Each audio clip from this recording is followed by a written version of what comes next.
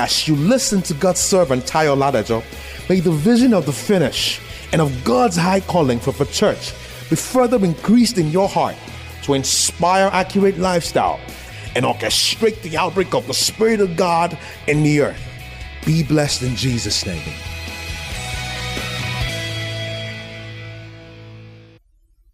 If you have mentality of righteousness, you have automatic victory. So when Satan tells you that you're not good enough, you laugh over it. Praise God. Because it's impossible for you not to be good. It's impossible for you not to be good enough. Amen. Romans chapter 5 says, Romans chapter 5 from verse 1. Now that we have been justified by faith. How are we justified? No, justification means diakonia. It means to be made righteous, to be acquitted of all charges. There were charges against you, you know that, of sin. The ones you did, the ones you didn't do, the one you ultimately inherited by your forefather Adam, and the one passed on to you down the generation. Praise God. The interesting thing is that you have been acquitted and discharged of all charges. Praise God. You've been discharged of all fault. You're free. You're a free man. So that's what the word justification means. Justification means countless of charges were brought against you.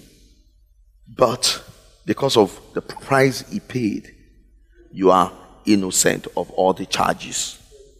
Praise God. You have been made righteous. So therefore, when we talk about cardinal point of righteousness, one of the cardinal points of righteousness is peace. Peace is that inner security. The inner security that it really doesn't matter what madness is going on around. I am secure in his love. Amen. I'm secure in his love. It doesn't matter the turbulence of your situation. It doesn't matter the shaking of your present circumstances. You are secure in the love of God. That inner security. When we talk about cardinal point of righteousness of redemption, our redemptive rights. Praise God. That security. Amen. Where we have peace with God through our Lord Jesus Christ. Then the Bible talks about we have access, verse 2, into this grace wherein we now stand. Access into the grace of our Lord.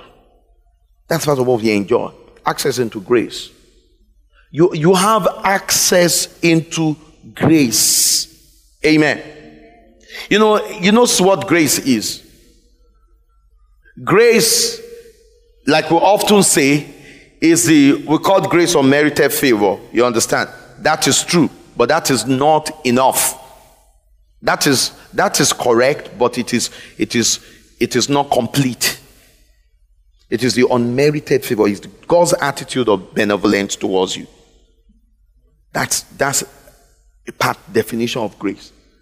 And that attitude of grace that God has eternally accepted you now releases towards you life and power to fulfill all its purposes for your life, to achieve all the will of God, for you to walk in the fullness of victory and dominion.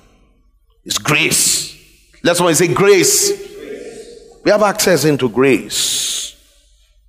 Access into grace. You know, grace is tangible in the spirit. Grace is the release of God's life and power that translate to joy. Grace translates to what? Joy. It translates to faith. It translates to patience.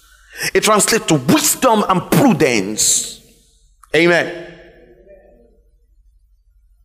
And we have that. We have the interesting thing is that we have access into the fullness of grace. So therefore, when you understand the revelation of God, you will only know that it's been given to us already.